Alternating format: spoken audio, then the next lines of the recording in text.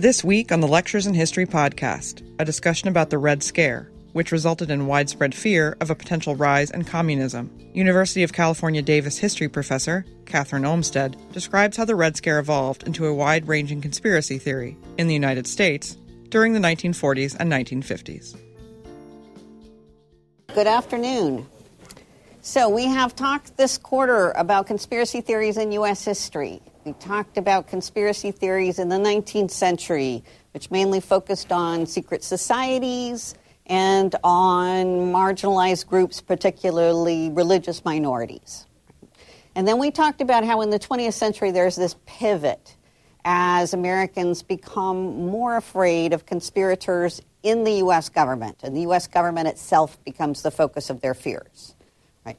Our topic for today is the Red Scare, the fear of communists infiltrating various institutions in American life in the late 1940s and 1950s.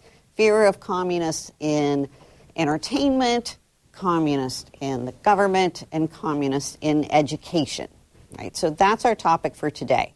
Now, as you know, this is the second Red Scare in U.S. history. We talked earlier about the first Red Scare, which happened right after the Bolshevik Revolution in Russia.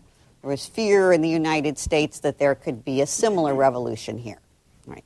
This second Red Scare, it lasts much longer and is much more consequential than the first Red Scare. Right. So as I'm talking about it today, I want you to keep a couple of questions in the back of your mind. First of all, is this really a conspiracy theory? Should we be considering this in a conspiracy theory class? Because as we'll discuss, there were some real Soviet spies in the U.S. government in the 1930s and during World War II. So if there was a real conspiracy, should you call it a conspiracy theory? If there were real witches, should you call it a witch hunt? So I'm going to argue that it is a conspiracy theory, and the reason is that some of the leaders in the Red Scare, some of the most extreme anti-communists, made a leap in their logic that we're familiar with by now in studying conspiracy theories. Remember, we talked about Richard Hofstadter and his famous essay, The Paranoid Style in American Politics, and how he identified that in every example of what he called the paranoid style, or what we would call a conspiracy theory, there's a leap from the undeniable to the unbelievable. That there's a leap in argument from fact, undeniable fact to, and therefore there's a secret cabal controlling the world. And so what I'm going to look at today, in part, is how, when, who made those leaps in logic. That leap from the undeniable to the unbelievable. Right. So that's one question to keep in the back of your mind, is what makes this a conspiracy theory? Another question I'd like you to keep in mind is, so what? What's the significance? We've talked a lot this quarter about why Americans believe conspiracy theories at particular points in history. And I think that's very important for historians to get a window into history, to look at why people believe them, to really empathize with the people of the past and say what motivates them. But also, when we're studying conspiracy theories, I think we need to look at the effects. What are the effects of these widespread beliefs? What were the main effects of the Red Scare? Why did it matter? And then finally, of course, as always, when you're studying the past, a good question to ask yourself is, are there any lessons that we can learn from this episode in the past that will help us better understand the present? Okay. All right, so with that, let me begin with a little bit of context before the late 1940s.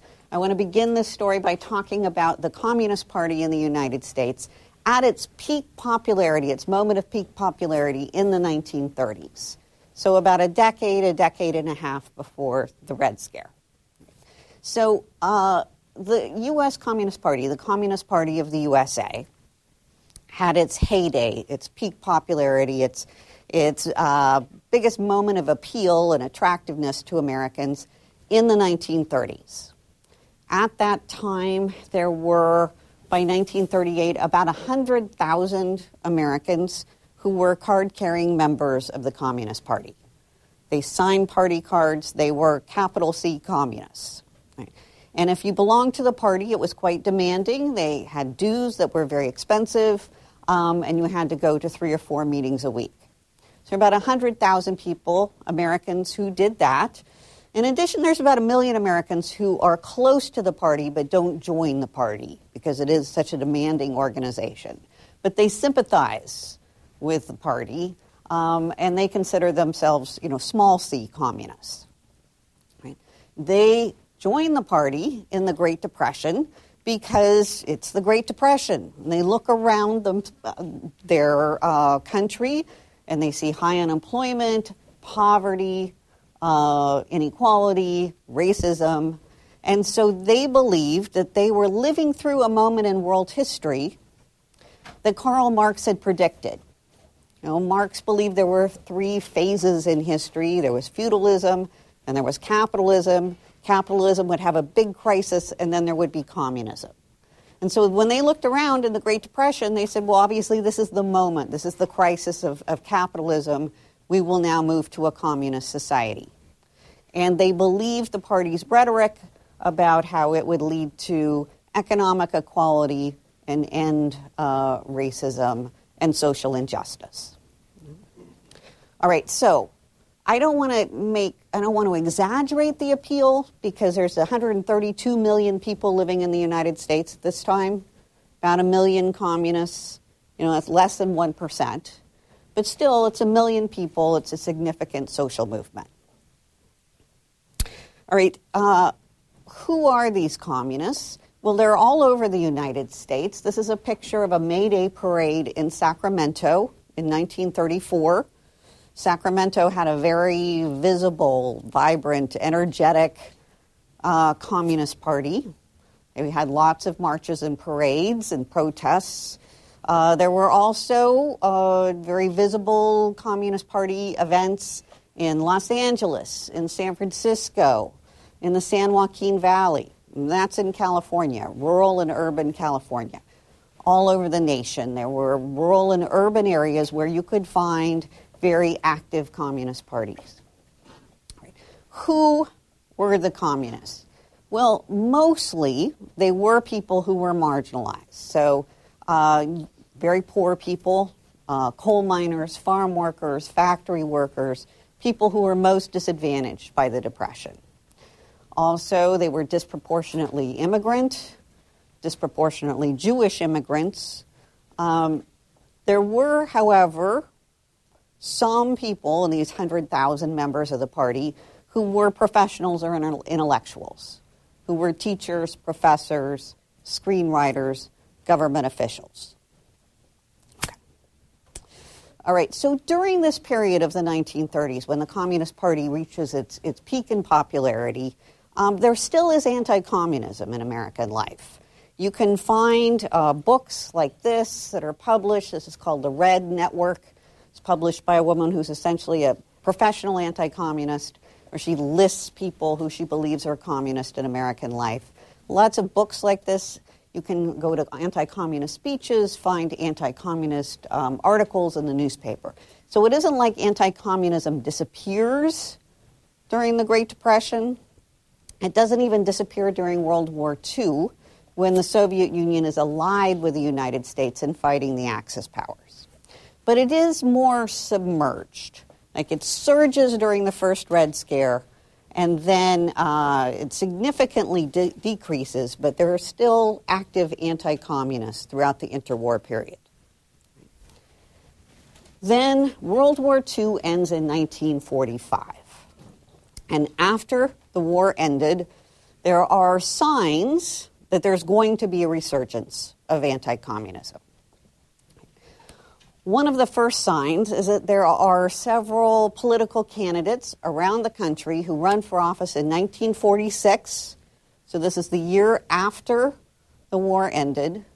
They run for office in 1946 and make as one of their primary themes the dangers that the nation faces from domestic communism, that there are enemies within who are communists, secret communists, former communists, people who are working Americans who are working secretly with the Soviet Union. One example of this sort of anti-communist who runs for office in 1946 is Richard Nixon, who runs for the first time for political office. He's a lawyer and Navy veteran. In Orange County in 1946, he runs for Congress, his first elected office in 1946. And one of his major themes is that his opponent, who's a liberal Democrat, is actually secretly helping the communists, has communist sentiments, and is therefore a danger. So Nixon wins in 1946. There are several other members of Congress who get elected that year who are starting to make this a theme, right? So that's 1946. Then in 1947, there are several events that provide the context for a resurgence of anti-communism. One has to do with a global context. President Harry Truman in 1947 proclaimed his Truman Doctrine, in which he said that the United States would support free peoples all over the world. He defined free peoples as people fighting communism. So in 1947, the Cold War has really begun. The United States has declared that it is going to fight communism all over the globe. It's obviously important context for understanding the fear of communism at home. Truman also in 1947 starts a loyalty program for government workers, which means that you can only work for the federal government if you swear loyalty to the U.S. Constitution. And the FBI conducts background checks on people who are working for the federal government. This loyalty program begins with Truman. Over the years, it becomes much more extensive and intensive, much more stringent criteria over the next decade or so. But it does begin in 1947. Yes, question? Do you need to move the mic for him or not?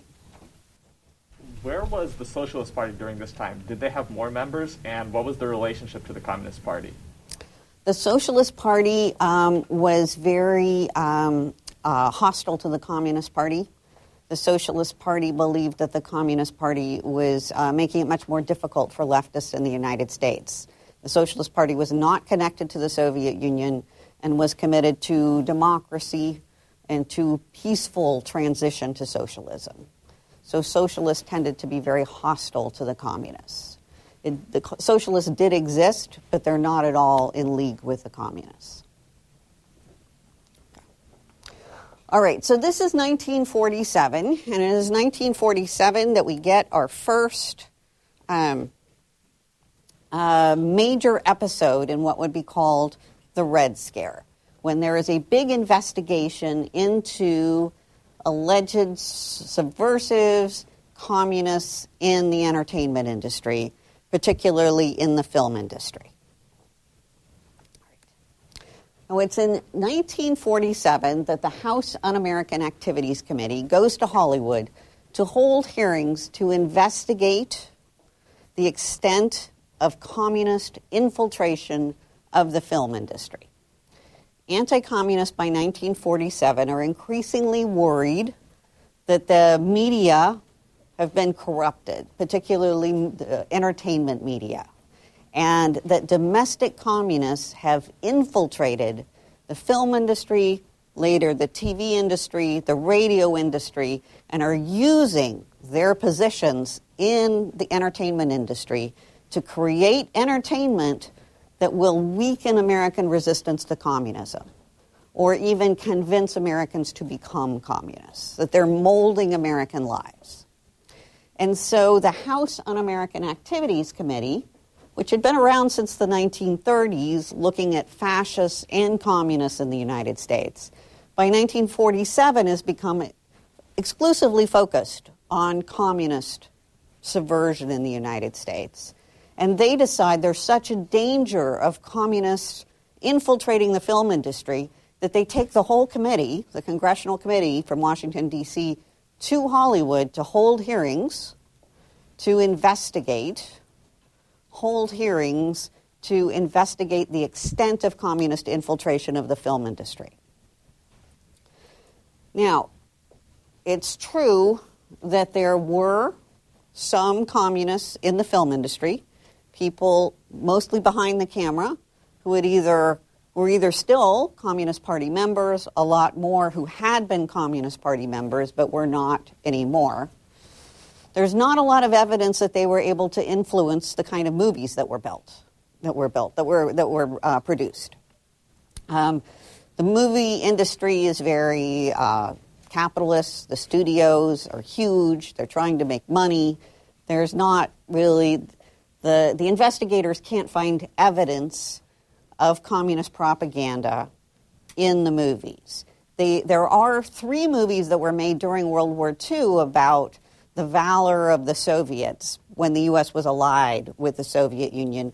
But that's not so much because there's communists in the movie industry as the movie industry executives wanted to curry favor with the U.S. government and say, look how patriotic we are. We're showing we're making these movies about our Soviet allies. Right? But nevertheless, the House Un-American Activities Committee is convinced that in the future there could be this danger. So they come to Hollywood. They started out by having people testify who are called friendly witnesses. This included the actor Ronald Reagan. These were people in the industry who sympathized with the committee. They're friendly. Then they go to unfriendly witnesses, people who have been accused of being communists. And those witnesses are extremely unfriendly. They're hostile. And in some cases, they start shouting at the committee members. There are 10 in particular, here's a picture of 7 of them, walking up the steps of the courthouse, who become known as the Hollywood 10 because they completely refuse to cooperate with the committee. And they protest that they should not have to testify about their political beliefs, that the First Amendment protects them. So they cite the First Amendment, refuse to cooperate with the committee. They believe that the Supreme Court will back them up on this, but it turns out they're wrong, and eventually they lose their appeals and they get sent to prison. Now, the Hollywood 10 case has a chilling effect on the rest of Hollywood because it becomes clear, first of all, that you can't cite the First Amendment, and second, that you face real dangers if you refuse to cooperate.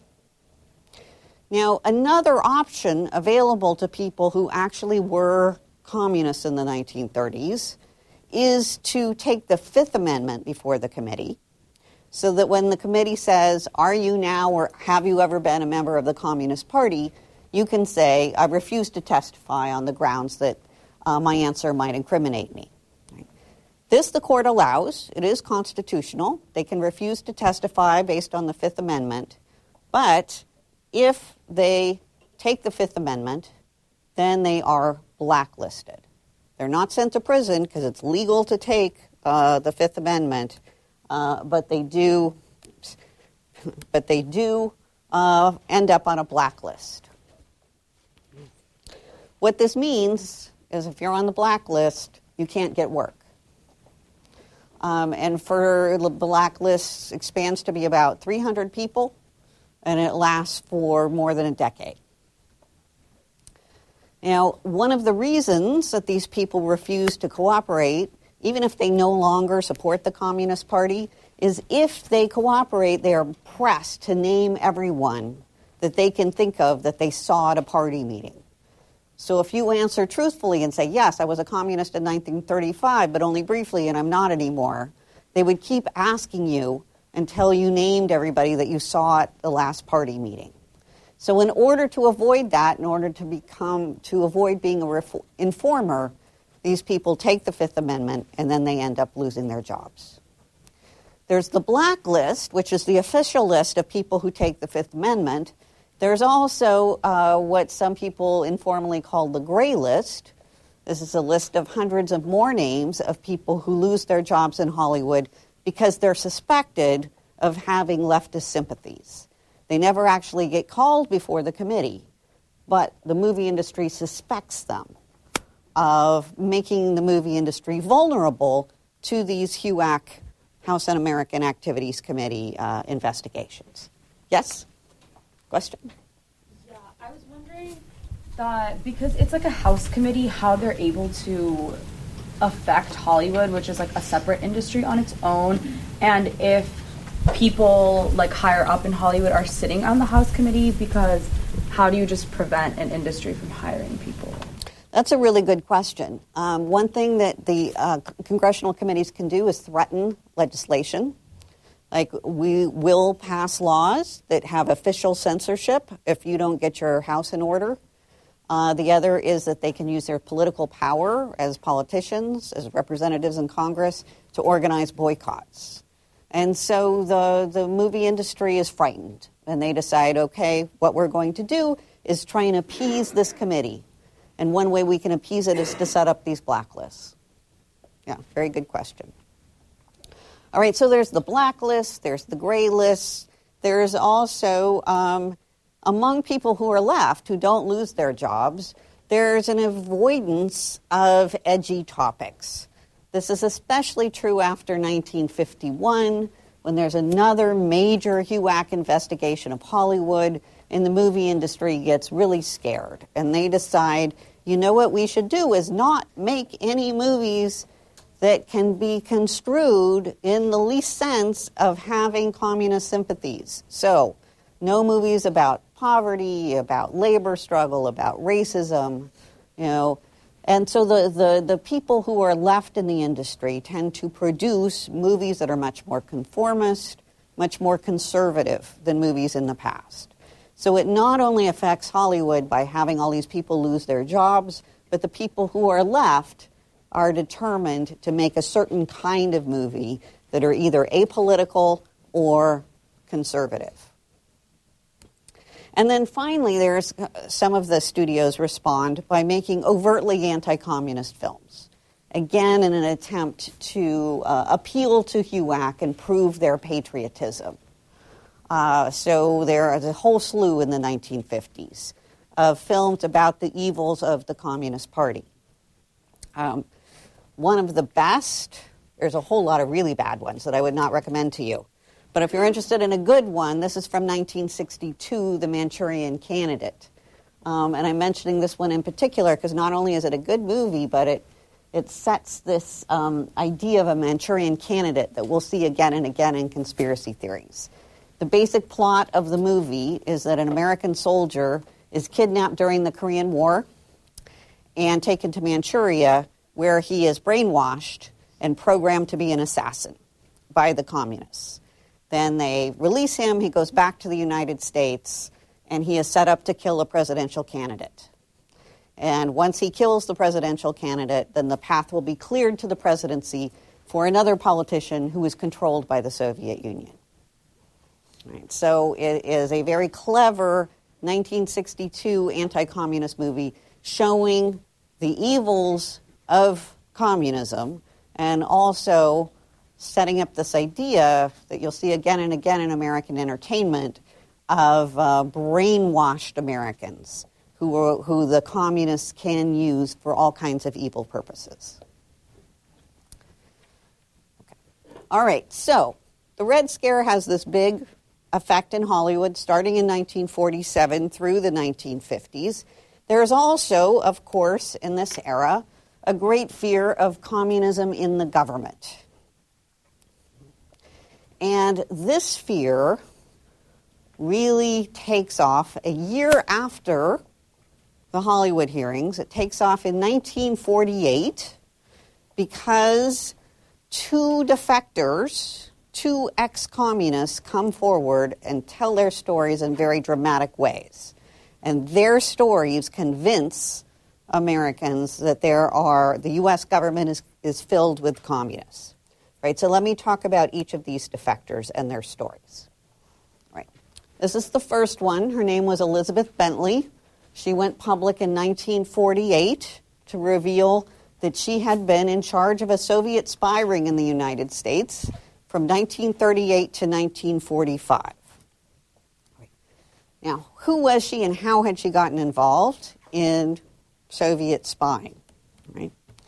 All right, so Elizabeth Bentley was from a very old American family. She claimed she had an ancestor who came over on the Mayflower. Certainly her family had been in Connecticut for generations. She was Protestant, she was middle class, she was Republican. When it was time to go to college, she went to Vassar, prestigious women's college. Then she went to Columbia University for her master's. And in the middle of the 1930s, she finished her master's at Columbia, found herself in New York City, and she decided to join the Communist Party.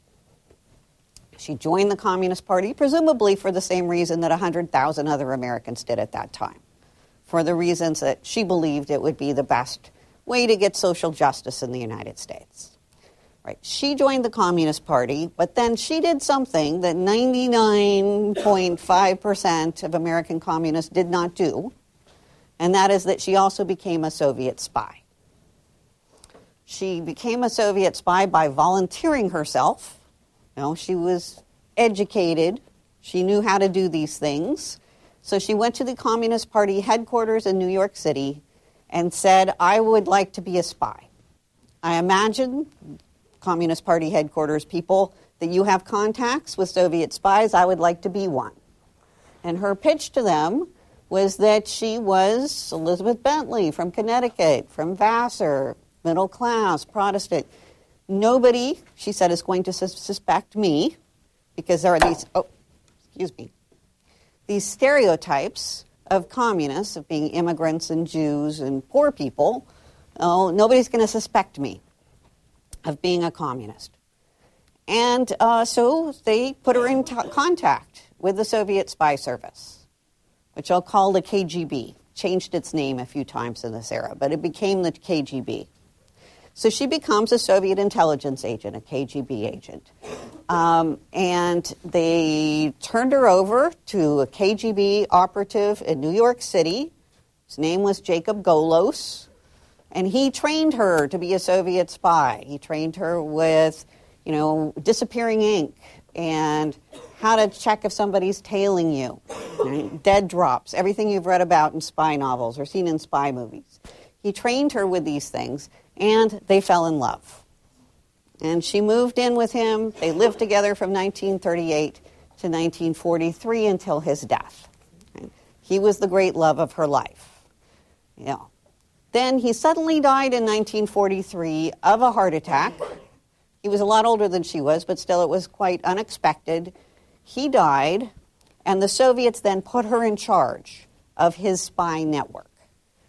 They didn't usually trust women with jobs like that, but she knew the work. She had worked for him. She knew the job, and it was a war. They were distracted, so they let her take over. They almost immediately regretted it, however. What she did for them was that she managed Golos's agents, Americans who worked for the KGB. There were about 30 of them. Some of them were in industry. They stole industrial secrets, like film processing techniques for the Soviets. Some of them were in the government, mid-level bureaucrats in places like the Bureau of Economic Warfare. So she managed his agents, and she continued to manage them after he died, but she got more and more disillusioned when she was working directly with the KGB instead of with her lover, and began to wonder if she was on the right side. So she started drinking a lot. Drinking was always a problem for her. Drinking a lot, having a lot of sexual partners, going to bars and hooking up with guys. The Soviets began to worry that this was not, the best tradecraft for a spy. And so she began to pick up on the fact that they were disillusioned with her. Long story short, she decided to defect. She was afraid that the Soviets would assassinate her, and they were talking about doing that to shut her up. Didn't get around to it. She was worried that the FBI was about to catch her, which they weren't. But she was worried about getting caught or getting killed, So she decided to go to the FBI. She went to the FBI and she gave them a list. Spent 3 days being debriefed. Named absolutely every person she could think of. Not only the 30 agents who she had mentored, handled, but also 80 additional names of Americans and Russians, names that had come up in conversation while she was in the room. So she was a top spy. She had sometimes gone to parties or met with friends of Jacob Golos, and she had heard gossip. So she gave the FBI everything. Sometimes it was fragmentary. Sometimes it was only a first name, but she gave them this long list. Right. So the FBI had this trove of information dropped in their lap. And J. Edgar Hoover, the head of the FBI, tried to keep this information very secret. He didn't even tell the president Bentley's identity. He told the president that there was a defector, but he referred to the defector as Gregory and used he, him pronouns. Tried very hard to keep her identity secret, but he did tell some top British spies, and they told the head of Soviet counterintelligence for the British, the guy in charge of catching Soviet spies for the British. His name was Kim Philby, and he was a Soviet spy. He was a mole. So almost instantly, the Soviets knew that she had defected. All right, so I tell this story about Philby, not just because it's an interesting story in intelligence history, but also it's very significant. Because essentially what the Soviets learned immediately after Bentley had defected was that all of their spies in the United States were potentially vulnerable. Not only the people she had directly managed, but anybody she might have encountered or gossip that she might have heard. And so in 1945, the Soviets tried to shut down their intelligence networks in North America. There's very little Soviet spying in the United States after 1945 because of Bentley's defection. Now, what that means is when Americans start getting really afraid of Soviet spies and worried about Soviet spies in 1948, there's very little Soviet spying that's actually going on. It's historical by that point. Okay. All right, so she worked for them, Bentley worked for them, for the FBI then as a double agent, trying to gather evidence against the people that she accused of being Soviet spies. Doesn't get anywhere because they all know that she's working for the FBI. But she worked as a double agent. By about 1947, she started getting restless. The FBI paid her, but not very much. And she starts noticing, it's a Cold War, Truman Doctrine, loyalty program, HUAC hearings in Hollywood. People are really afraid of communism. And she also starts noticing that there are a lot of ex-communists, people who are apostates, have left the Communist Party, who are writing best-selling books about the dangers of communism.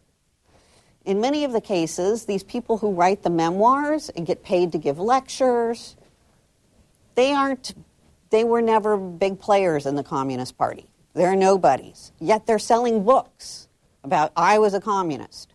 So she thinks, you know what? I have a good story. I have a story that is going to sell books, because I was not only a communist, I was a spy. So she goes to the FBI and says, I want to go public and sell my story. And they said, no, no, no, no. And she didn't listen. She seldom listened to authority figures. And so in 1948, she decided to go to the newspapers and tell her story in hopes of monetizing it. Her goal is she will then write her memoir, earn a lot of money, go on the paid lecture circuit as an ex-communist. In other words, this conspiracy theory about communism in America and the threat of domestic communism exists before she goes public. She just recognizes that there's an opportunity to pour fuel on the flames. All right, so she went to the newspapers. They told her story very sensationalistically. She's a red spy queen. She's the blonde queen. She's the mystery blonde. Then she was called to Congress to testify. So here she is again testifying before Congress. She told her story to Congress. One key problem she has is that she has no documentation. She didn't take any documents with her when she defected. So she's got no proof for her story.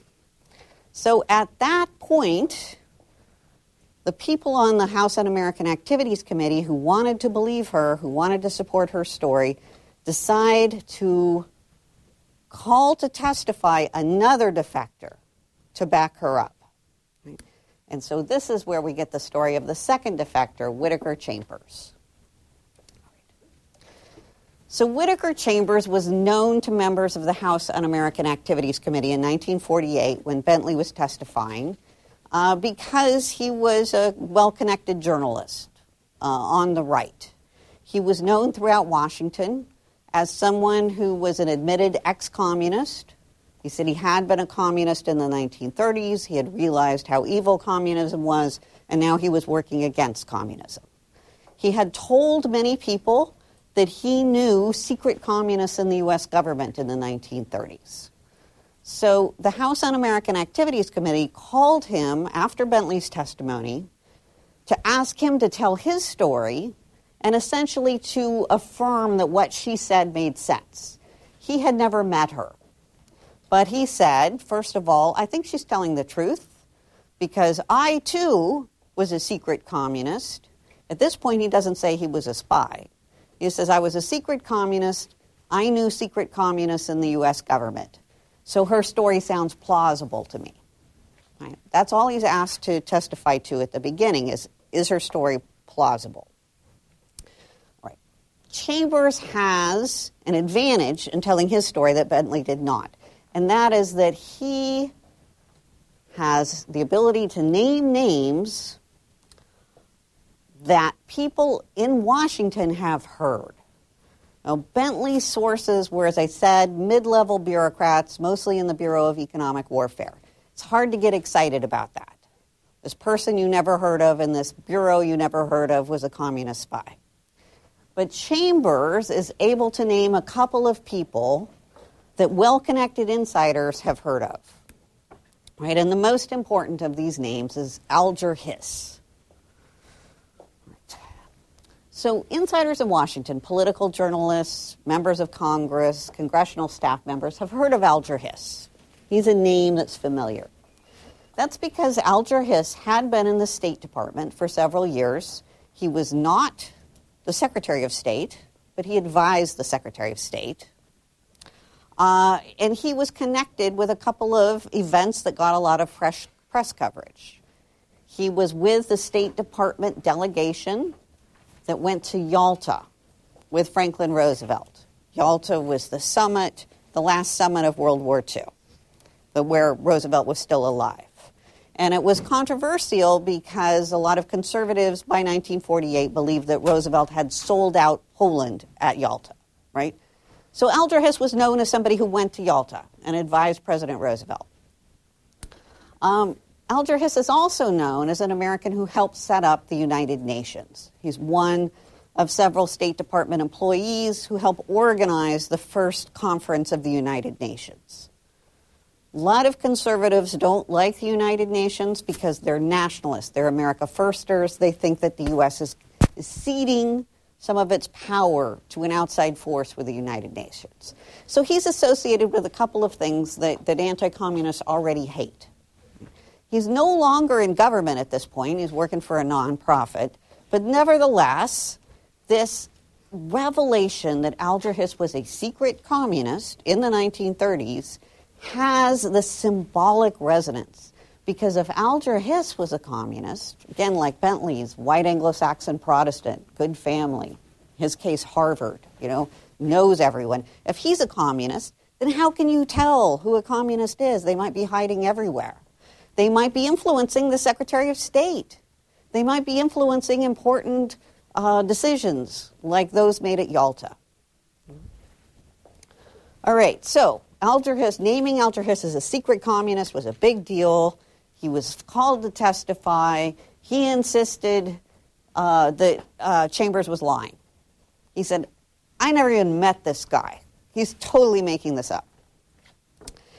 And he was so insistent that Chambers was out to destroy him that Hiss then decided to sue Chambers for slander, get money for him for the consequences of lying about Hiss. So it was at that point when Chambers sued Hiss that Chambers decided to change his story. And he said, actually, up until this point, I have been defending Alger Hiss. I have been protecting him because it's not true when I said he was just a secret communist. He was also a spy. I confess that I was a spy. I managed agents just like Elizabeth Bentley did. This was back in the mid-1930s. I was a manager of communist agents in the U.S. government, and Alger Hiss was one of my agents. Right? So suddenly it's a much bigger story. It's not just that Alger Hiss, the New Dealer, the guy at Yalta, the UN guy, is a secret communist, but also he's a Soviet spy. Chambers also said, I have not revealed up until this point, but I have proof for this, because when I was a spy, which by now is over a decade ago, I saved documents. I figured the Soviets might come after me, so I told them I had a life preserver. I had documents that proved my story, both print documents and microfilm, and I have hidden them, and if I die in a weird car accident, they're going to be revealed. So he tells the committee this, and he had saved these documents with a friend, and then right before he revealed them, he took the microfilm and hid it in a pumpkin, a hollowed-out pumpkin on his farm in Maryland. So late at night, he then led the investigators out on this hike through his pumpkin patch on his Maryland farm to this pumpkin. It's hollowed out. He lifts off the lid, and inside is microfilm. Microfilm of State Department documents from the 1930s, some with Alger Hiss's handwriting on them. So he took this back. The House Un-American Activities Committee then had a big press conference, proof of Soviet espionage in the Roosevelt White House. And of course, the person on the House Un-American Activities Committee who is most happy about this is Richard Nixon, who has been talking about the dangers of domestic communism since 1946. Now, it is just 2 years into his career, and he has helped to prove that there was this significant Soviet spy in the Roosevelt White House. So I love this picture of Nixon because he's posing for the press here. He has the microfilm, and he has a magnifying glass to read the microfilm. You can't actually read microfilm with a magnifying glass, right? But it makes a nice picture, right? And he becomes a rising star from this point on the issue of the communist threat. Right. Okay, Alger Hiss was then tried. Had two trials, actually. The first one was a hung jury. The second one, he was convicted. Right. So now you have two pieces of information about communism in the government. One is Elizabeth Bentley and her people in the government till 1945. Now Alger Hiss has been convicted of being a Soviet spy. There's one other spy case that comes out in 1950 that I will discuss very briefly here, but it is an important part of the story. This is a picture of Ethel and Julius Rosenberg. They were arrested in the summer of 1950 for allegedly stealing the secret of the atomic bomb. This was a case that came out of a British investigation. The British had discovered that one of their scientists in the Manhattan Project to build the bomb during the war had been giving information to the Soviets. So the British were able to identify this British scientist. He then named some names that led them eventually to Ethel and Julius Rosenberg. The information from the British scientist probably helped the Soviets get a bomb quicker than they would have otherwise. Maybe 1 to 4 years faster than if they had not gotten information. So the British spy in the Manhattan Project was important. Ethel and Julius Rosenberg were really not important in the atomic story. Julius was a spy, and Ethel knew that he was a spy. He stole some important military information. Right? But they're arrested in 1950. They're accused of stealing the secret of the atomic bomb, and they were executed in 1953. Okay, so four people who are afraid of communists in the government. You have the Bentley case, the Hiss case, and now the Rosenberg case. It seems to be evidence for yet more subversion. So what are the effects? Well, what happens is first President Truman and then his successor, President Eisenhower, expand the loyalty program. It becomes a loyalty security program, which means it's not enough for you just to swear that you're loyal to the U.S. government. The FBI will try to determine if you are a security threat. Right? So it's your loyalty, and also, do you threaten U.S. security? Many more FBI investigations. As these investigations go forward, about 3,000 federal workers lost their jobs in the loyalty probes. Were some of these people communist spies? Maybe. The vast majority of them were people who, at some point in their past, their remote past or their past, closer past, had some contact with some aspect of the American left. Right? They had been in the party, or they had been in the Socialist Party, or they had been in the Progressive Party, or they had worked for unionization, or they had worked in pacifist groups, or they subscribed to the wrong magazines, or they went to the wrong bookstores, or they were denounced by their coworkers for saying things that seemed disloyal. Right? So about 3,000 workers were then fired as a result of these loyalty probes.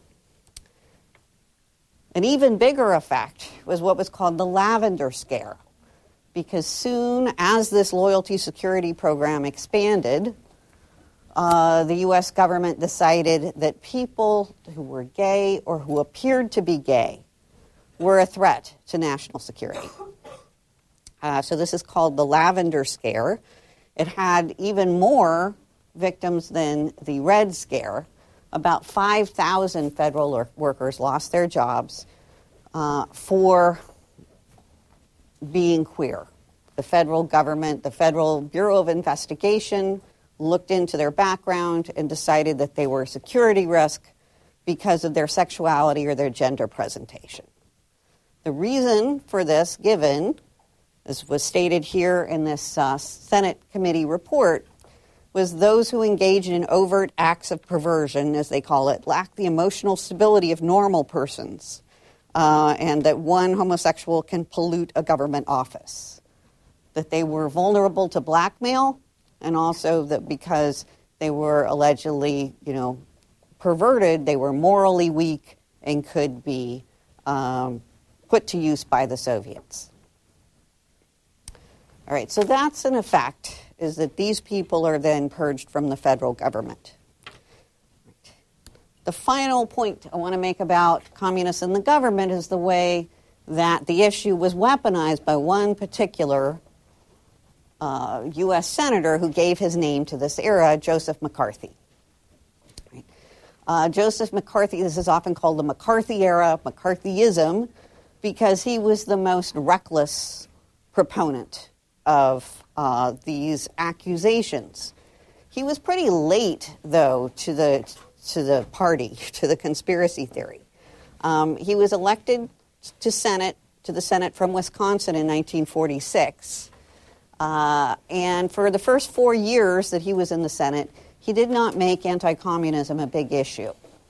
But then in 1950, right after Alger Hiss was convicted, and he realized that this was a fear that a lot of Americans held, that there were communists in the government, in 1950 he suddenly decided to become the leader of the people who charged that there was communism in the government. So he burst into the public eye in February of 1950 when he went to West Virginia to give a speech. And at the speech, he waved this piece of paper over his head and said, "I have here in my hand a list of 205, a list of names that were made known to the Secretary of State as being members of the Communist Party and who nevertheless are still working and shaping policy in the State Department." So how is this different? How is this an escalation from what Elizabeth Bentley or Whittaker Chambers were saying? What do you identify as being the new accusation here? Yes? That they were known to the State Department, yes. And Chambers is talking about the mid-1930s, and Bentley is talking about up until 1945. What McCarthy is saying is right now, 1950, this very moment, we have communists in the State Department. Hundreds of communists in the State Department alone. And the State Department knows, the Secretary of State knows. Why is he letting 200 known communists operate in the State Department? Well, he must be a communist spy himself. He must be a communist agent. Right? Now, he made this up. He didn't have a list. Right? And he would go on to make these unfounded, reckless accusations for the next several years. At his peak, this was the conspiracy theory that he offered. This was in 1951, a speech on the floor of the Senate, in which he said, he started talking about all of the foreign policy reversals that the United States had suffered. The communists won the Civil War in China. The Soviets tested an atomic bomb. And he said, how can we account for our present situation unless we believe that men high in this government are concerting to deliver us to disaster? This must be the product of a great conspiracy, a conspiracy on a scale so immense as to dwarf any such venture in the history of man. A conspiracy of infamy so black when it is finally exposed, its principles shall be forever deserving of the maledictions of all honest men. It's a conspiracy that goes all the way to the top, biggest conspiracy in world history. It is a conspiracy in which the U.S. government is filled with, honeycombed with traitors who are working actively to make sure that the U.S. loses to the communists abroad and eventually that communism takes over the United States. Right? So this is his big leap. Right? You have some undeniable facts. There are Soviet spies in the government, Soviet spies in the military, especially during World War II when the U.S. was allied with the Soviet Union. Now McCarthy is saying, and in addition, they're still here. They're dominating the government. The Secretary of the State and the Secretary of Defense are their tools. Okay. All right, any questions about communism in the government? All right, okay, let me now turn to the last segment of American society, where there was great fear that the communists had infiltrated and were destroying American society from within. Yes, question? Why 200 guards? Where did you get that number from? It's unclear. He made it up. Yeah. Yeah, people have tried to figure out why he said that. Just grabbed a number out of the hat, out of the air. Yeah. Okay. So, anti-communists worried about communists in education, K-12 education, colleges, universities. They called communist educators reducators. It's a little harder to quantify this than it is to quantify the number of federal employees who lost their jobs because it happens at the local level. In this country, especially then, most education decisions were made at the local level. So you're looking at school districts throughout the United States who hired and then fired unknown numbers of people because they believed that they were communist. I want to talk about two of the most prominent episodes in this period of fear that the educational institutions of this country had been infiltrated by communists. First of all, the first example, happens here in California at the University of California.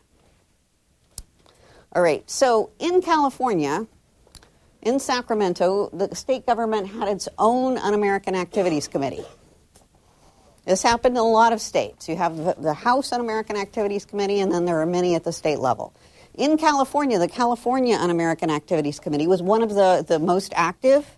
It had investigations, it had hearings, it had blacklists. It would pressure both public employers and private employers to fire people because they were suspected of being communist.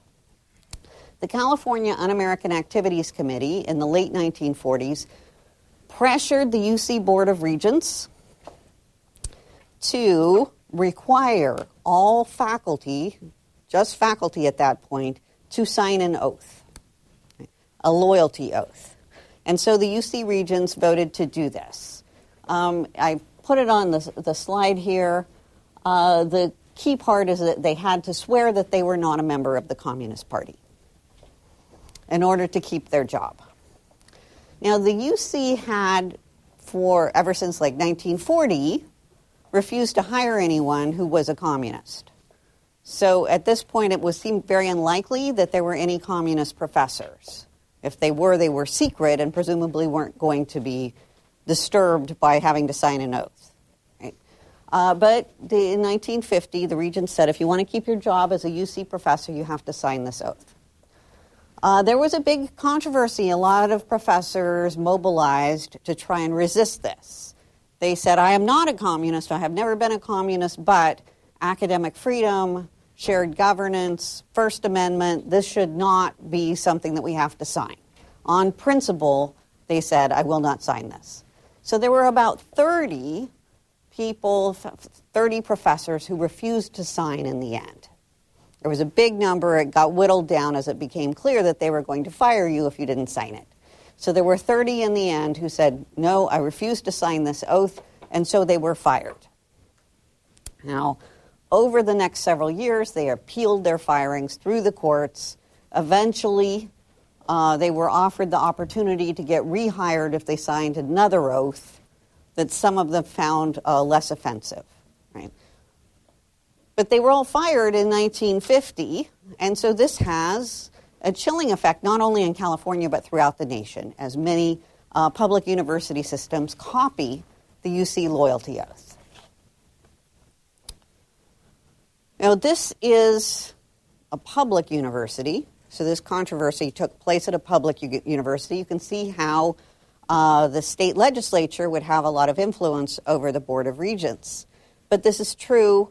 This fear of communism and the communist firings, the communist inquisitions, also occurred in private universities. And the chief example that I would like to give here at a private university concerns the case of Linus Pauling, the chemist and professor at the California Institute of Technology. All right, so let me give you a little bit of background on Linus Pauling so that you understand the stakes of his case. There he is as a young man. He was brilliant from a very young age, grew up in Oregon, went to Oregon State University at age 16. By age 19, he was teaching the chemistry classes there. It was called the Boy Professor. Then he went to Caltech, got his PhD in chemistry, got on the faculty there at age 26, and started producing a lot of field-changing work in chemistry and then biochemistry. His greatest work was called The Nature of the Chemical Bond. There's the cover page printed there. He starts publishing on the nature of the chemical bond throughout the 1930s. His work on chemical bonding is among the most widely cited scientific works of the 20th century. Right. He then moved on to being really interested in biochemistry and living systems. During World War II, he served the U.S. government. He developed an oxygen meter for submarines that would help determine the level of oxygen in a submarine. Got a Presidential Medal for that. And then after World War II, he decided to write a chemistry textbook, which became one of the most widely assigned chemistry textbook, taught generations of chemistry students. This helped him to become independently wealthy. So he was a decorated, renowned, and now wealthy chemist who had helped transform American science. In the late 1940s, now that he had his job secure, that he had money, he decided that he would get active in politics. He had never been active in politics before. He was in his lab all the time.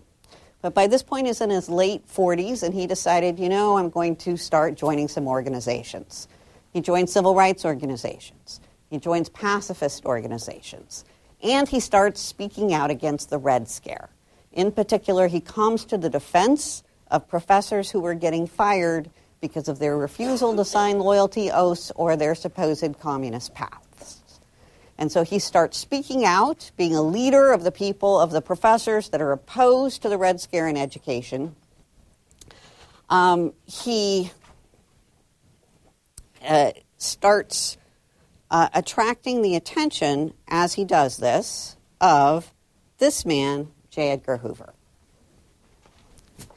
So Pauling, in becoming this outspoken anti-communist, someone who is saying anti-communism has gone crazy, you are undermining American science and American education by attacking these educators. When he said this, J. Edgar Hoover became convinced that Pauling must be a communist. Right? He must be doing the Soviets' bidding if he was insisting that the Red Scare in education was wrong or going too far. Hoover was particularly upset when he learned that Pauling at first refused to say anything about whether he had ever been in the Communist Party, because he said, well, Pauling said that's playing into their hands. So I'm just not even going to answer that question. Eventually, Caltech forced him to answer the question, and he said truthfully that he had never been a communist. Right? But Hoover is convinced that's a lie. And so what he started to do was, first of all, he launched a major investigation. The Los Angeles FBI office started interviewing everyone from Pauling's past and in his present, his colleagues, his neighbors.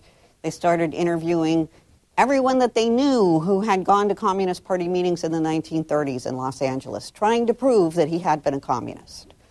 Devoted tremendous resources to this and came up with nothing. We're not able to find a single person who could testify that Pauling had ever been to a meeting or said anything in favor of the communists or the Soviets. Hoover, though, was convinced that Pauling was just very good at covering his tracks. He urged the Justice Department to prosecute Pauling for perjury, for, in Hoover's view, lying about being a Communist Party member. He pressured Caltech to begin an investigation of Pauling's politics.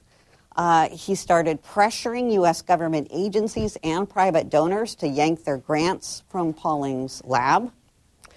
He pressured universities around the country to rescind their speaking invitations so that Pauling could not travel to discuss his research. And then Hoover, in 1952, worked with the U.S. Passport Office to deny Pauling a passport so that he could not travel abroad.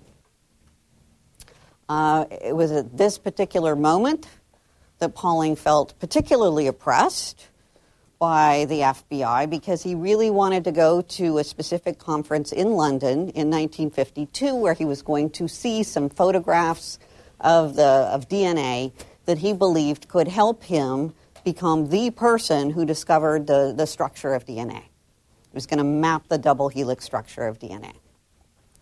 But he couldn't go to that conference. He couldn't work with those British scientists, and so it was a different group of British scientists who discovered the double helix of structure of DNA. So what we have here is another case of a big leap. We have J. Edgar Hoover looking at Linus Pauling and saying, well, he's a leftist. This guy is speaking out against me, and he's speaking out against other anti-communists. All of this is true. Therefore, he must be a Soviet agent. Therefore, I am justified in investigating him and trying to undermine his career.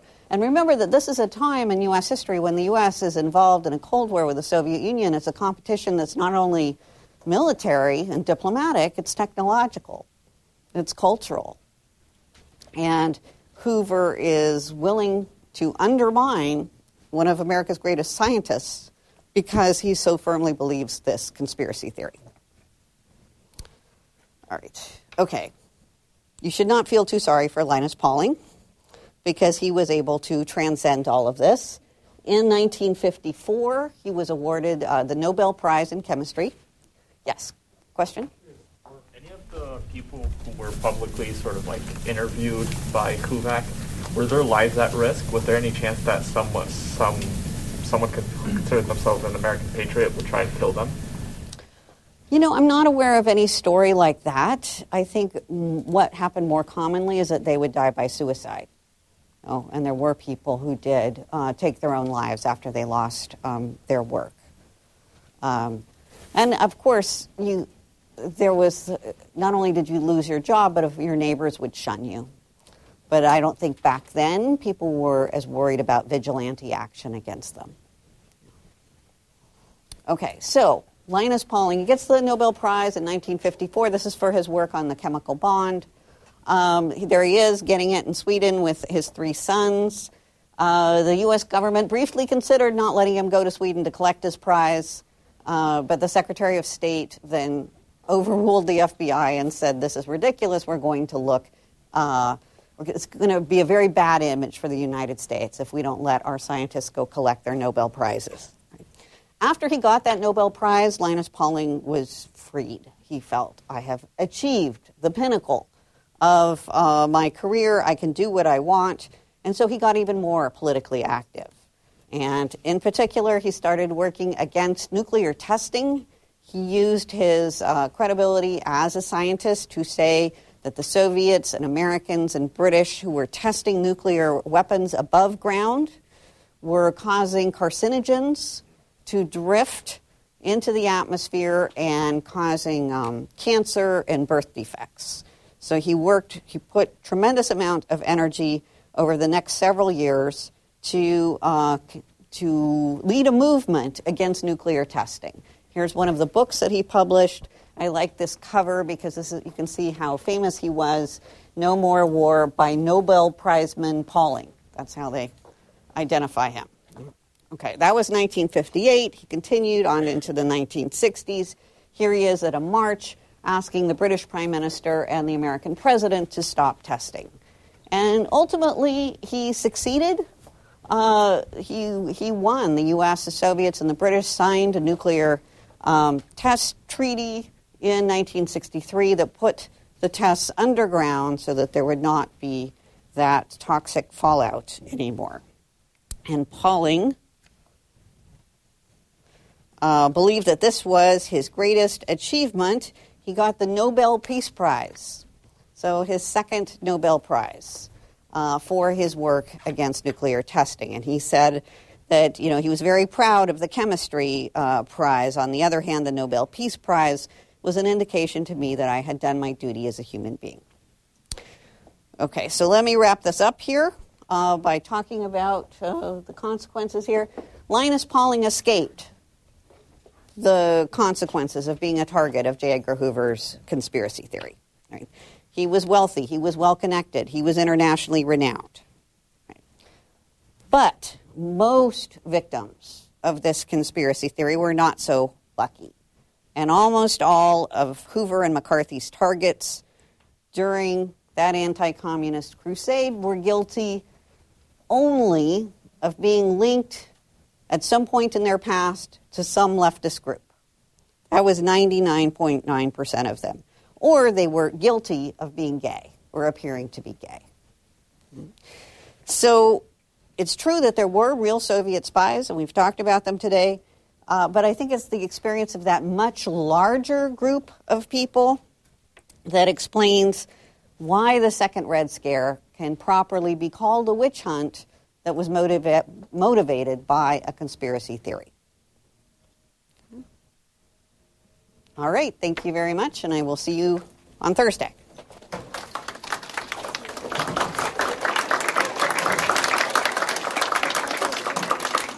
Thanks for listening to C-SPAN's Lectures in History podcast. If you're interested in hearing more history, check out Season 2 of the Presidential Recordings podcast. The second season focuses on taped conversations between President Richard Nixon on topics ranging from the Watergate scandal to his nominees for the Supreme Court. The Presidential Recordings podcast is available wherever you get your podcasts.